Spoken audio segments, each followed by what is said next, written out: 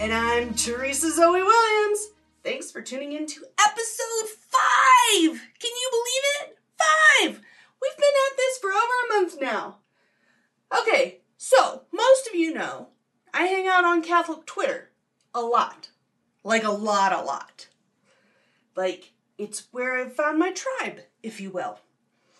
You know, I've made a lot of great friends because of it, and I've gotten to be a part of some cool projects because of the connections I've made there.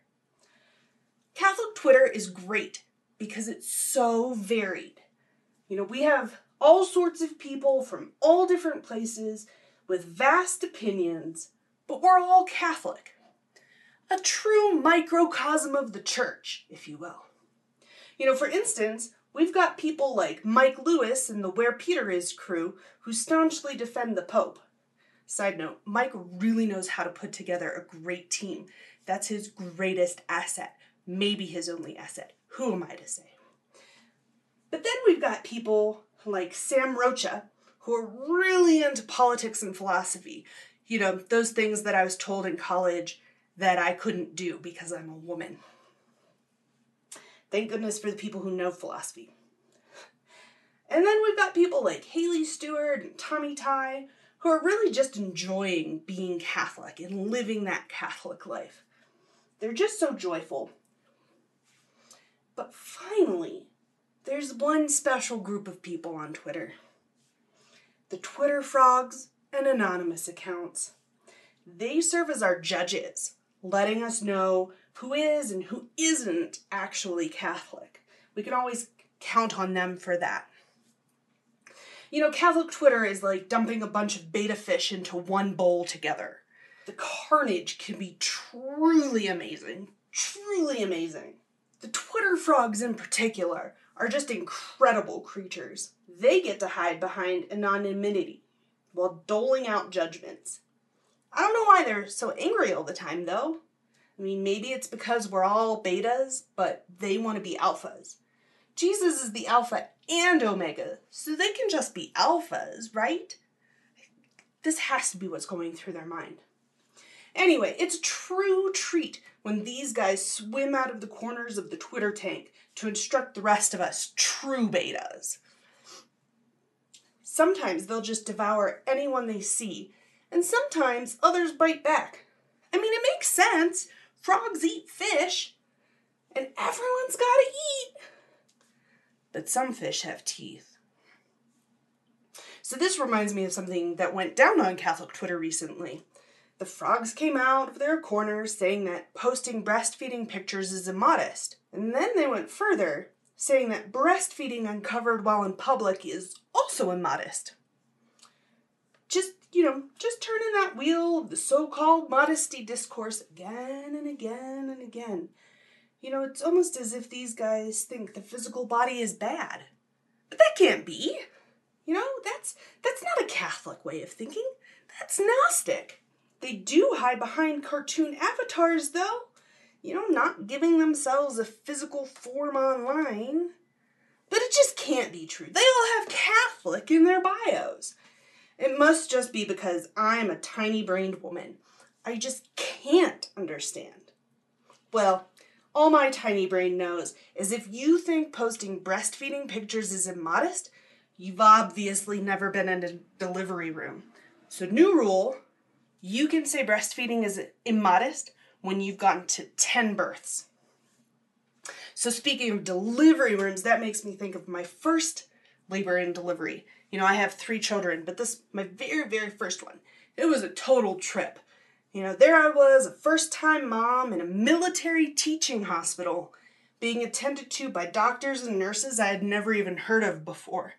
That's the beauty of the military hospitals. You just get whoever's on duty that night.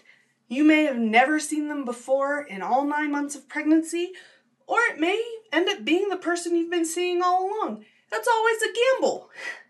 You know, kind of like playing Russian roulette. Oh no. Oh man, but it was grand. You know, this labor and delivery, it was grand. Lucky me, I was attended to by Dr. Darth Vader and her stormtrooper sidekicks. She'd walk in, flanked by her 2 male partner doctors, and bark orders at my nurse. She's progressing too slowly. And my nurse would say, she's actually progressing quite well and very steadily. It's going well. Shoot her up with some Pitocin. I don't want to miss blowing up Alderaan. My nurse would sigh. Dr. Darth Vader and her stormtroopers would march out. And I'd continue to labor peacefully. Laboring peacefully is sort of an oxymoron, right? Full body contractions and pushing a 13-inch head out of a vagina, medicated with only laughing gas, isn't what most people would call peaceful. You know, it's not like I was laying on the hospital bed all silent and serene. But I was bouncing on a birthing ball and singing along to the music we had blaring. Honestly, I had a lot of fun. When I wasn't having contractions. Okay, so in this first labor and delivery, when I was finally ready to push, Dr. Darth Vader and the stormtroopers marched back in and started bossing everyone around. After one particularly intense push, I looked up and saw about 13 extra people in the room watching me, just staring. 13 extra people. That's not counting my nurse, my husband, my doula, my doctor, her sidekicks, and the peds team. 13 more. I don't even know how they all fit in there. But there they were. One of the stormtroopers must have shouted down the hallway because, again, remember, this is a teaching hospital. Hey, trainees! If you need to see a birth to meet your requirements, come check out this pusher! They wanted a show, so I gave them a show. They all stood pretty stoically, and some of them took notes. During one contraction, Dr. Darth Vader ordered me to push, and I barked back, "No way!" I caught one of the trainees raising his eyebrow and start to write. "I see you!" I pointed at him. That guy didn't take another note the entire labor. The best part, though, was when my baby started to crown. You know, that's when the head becomes visible in the vaginal opening. Dr. Darth Vader barely announced that the baby was crowning, told me to push as hard as I could, and I did, when my baby rocketed into her arms. Dr. Darth Vader was so surprised that she barely was able to catch the baby. It took her by surprise, because, normally it takes a little while. The head comes out, then you have to work the shoulders out one at a time, and then the rest of the baby comes out kind of like noodle soup with all the appendages, kind of blah, blah, blah. Right? But not my baby, not my first one anyway, just from barely crowning to in the doctor's arms. The faces of the trainees, though, were priceless. Totally made all of this labor worth it. Besides having a healthy baby in my arms. Their faces went from, yes, this is proceeding just as the textbook described, to, oh my God, what just happened? It didn't look like this in the instructional videos at all. And you know what I did? I just laid back on the hospital bed, cradling my rocket babe, and had a satisfied smirk on my face.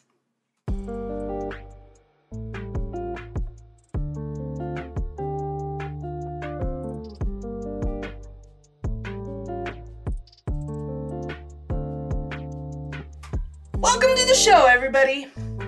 Since it's Lent and we won't have a drink of the day for these episodes, I don't really know what to do or say here anymore. Any ideas? Pinkies out?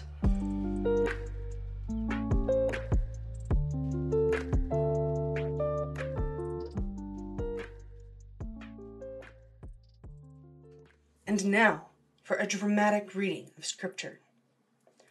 Even the Old Testament likened faith in God to breastfeeding a baby, and was not shy, or modest as the Twitter frogs would say, about using explicit language to describe it. So here we have from the book of Isaiah, chapter 66, verses 10 through 13. Rejoice with Jerusalem and be glad because of her. All you who love her, rejoice with her in joy. And all you who mourn over her, so that you may nurse and be satisfied from her consoling breast. There must be nothing better in this world than being so close to the one who feeds you and loves you. I wouldn't know, my mom couldn't breastfeed me. But, other people say so. Moving on. That you may drink with delight at her abundant breasts. Abundant means they're big, just FYI. For thus says the Lord, I will spread prosperity over her like a river, like an overflowing torrent, the wealth of nations. You shall nurse, carried in her arms, cradled upon her knees. No mention of cover-ups to be seen here. As a mother comforts her child, so I will comfort you. In Jerusalem you shall find your comfort. Let the babies eat. Amen.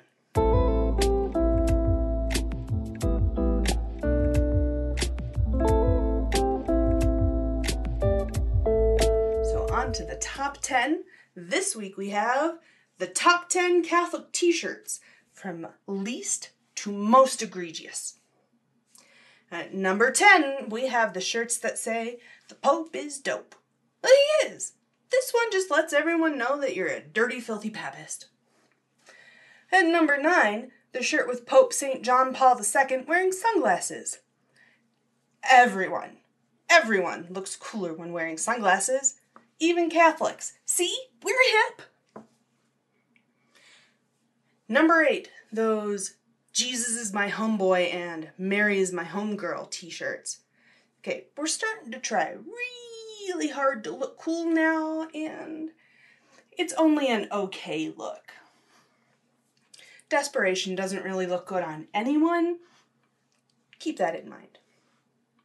Coming in at number 7, we have Do You Even Pray, Bro? Shirts.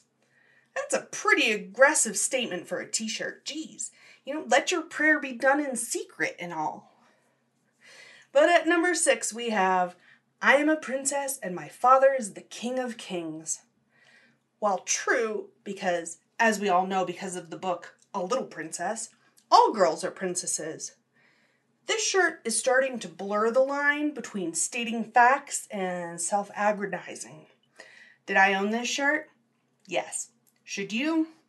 No. At number 5 are any of those shirts that turn the logos for major brands into something related to God.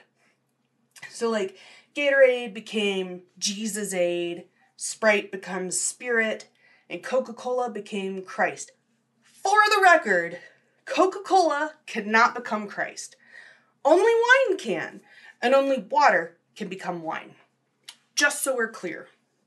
That's why that shirt's extra egregious.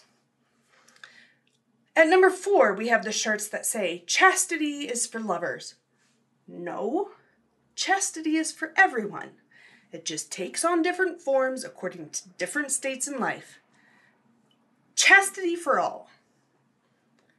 Ranking in at number 3, we have those shirts that say, Mama's Boy, with an image of Mary. Might sound cute to you, but it just sounds culty to anyone not in the know. Which is the opposite of what we want to be portraying Catholicism as. We are not a cult. At number 2 are the modest is hottest shirts. First of all, according to the tratty definition of modesty, this is an oxymoron. Second of all, way to objectify yourself by saying you shouldn't be objectified? The logic here is a little off. I didn't personally own this shirt, but in my young and dumb days, I most definitely stole it from my college roommate's closet on occasion. And coming in at number 1, a shirt that few dared to actually wear.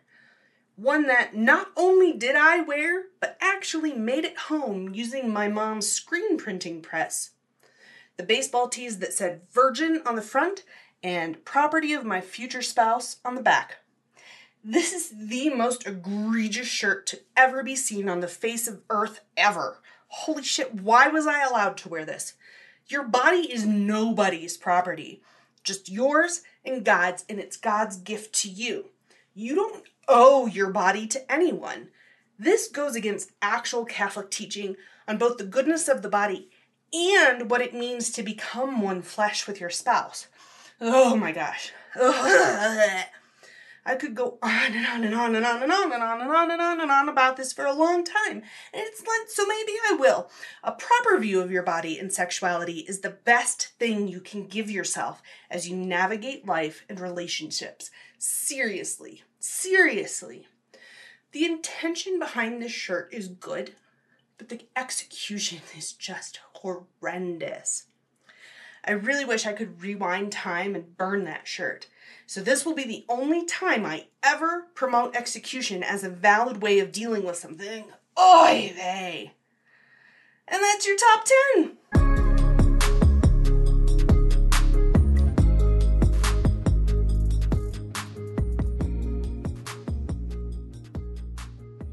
You know, since it's the 5th episode now, let's have another edition of hashtag Alt Catholic Programming. Ideas for Catholic TV shows we'd actually watch. So how about this idea from @LA Pittenger and @David Paternoster? Musicals repurposed for telling Bible stories.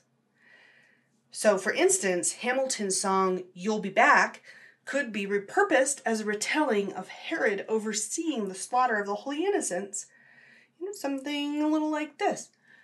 Oceans rise, empires fall, we have seen each other through it all, and when push comes to shove, I will kill your firstborn children to remind you of my love. Da da da da da da da da da da da da da da.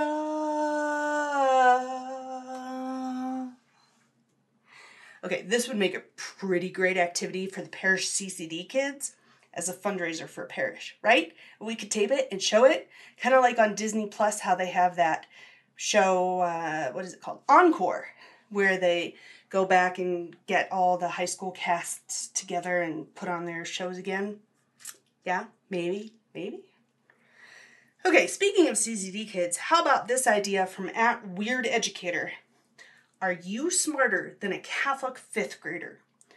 Adults get put to the test by Jeff Foxworthy and a gaggle of parish CCD kids. Then winners would receive a plenary indulgence and a copy of Father Mike Schmitz's book, Made for Love. I like this. I like this idea. My kids regularly challenge me in the faith, so it would be cool to make this like a game show. Or how about a karaoke competition utilizing only praise and worship songs? This idea comes to us from @Matt_K007. Taking this one in another direction, what about a lip sync competition, but all of the songs have to be by Christian artists? Can you imagine people performing Jesus Freak by DC Talk or Higher by Creed? Gold, I tell you, this is gold. This one's gold. This next idea comes to us from @AndyShaggyCordy. The Lives of the Saints, but as a radio or podcast, I think, comedy with fake commercials for things like St. Brendan's travel agency. We don't know where we're going until we get there. @AndyShaggyCordy also gives us another idea for a faith-based comedy gong show hosted by Steve the Missionary and Tommy Ty. But isn't that basically what Repent and Submit is anyway? And finally, for this edition of Alt Catholic Programming, an idea from yours truly. One I keep trotting out on Twitter every so often at that. Hint, hint, Catholic TV. The Adventures of Pete and Pete, except Catholic. There would be a priest locked in perpetual battle with a Lutheran pastor across the street. For Halloween, everyone goes as the goriest martyrs, or as the scariest thing they can imagine, which is hellfire. Matt Maher could guest star as the music director, trying to strike a balance between the trads and the progressives. And the theme song would be Gregorian chant set to pop punk. Hey, Catholic TV, Call me. I'm full of ideas. And if you're full of ideas, make sure to look me up on Twitter, @TeresaZoe, and send me your ideas for Catholic programming we'd like to see using the hashtag #AltCatholicProgramming.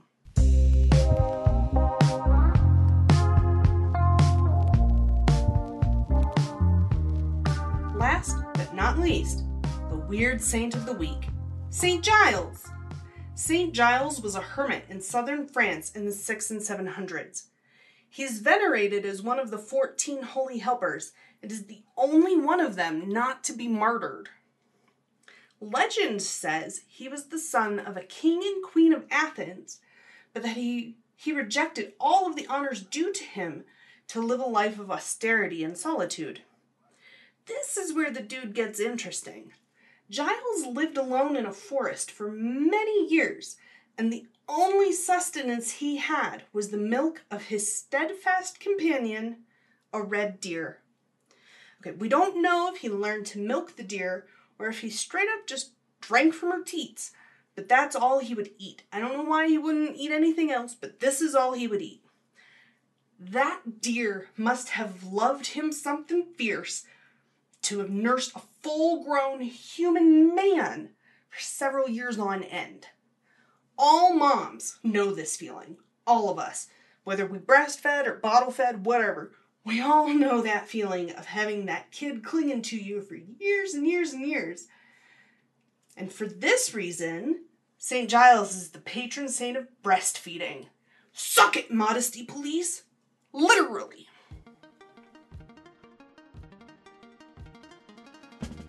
Thanks for joining me tonight for Up Too Late.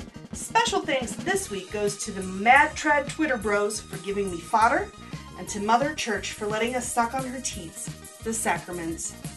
You can always find me on Twitter @TeresaZoe, and sometimes on Instagram and Facebook @TeresaZoeWilliams. If you like this show, please consider becoming a supporter on Patreon at patreon.com/TeresaZoe. God bless and keep you. Sleep well and have sweet dreams. May your guardian angel be close at hand, and Mama Mary wrap you in her mantle. Go to sleep!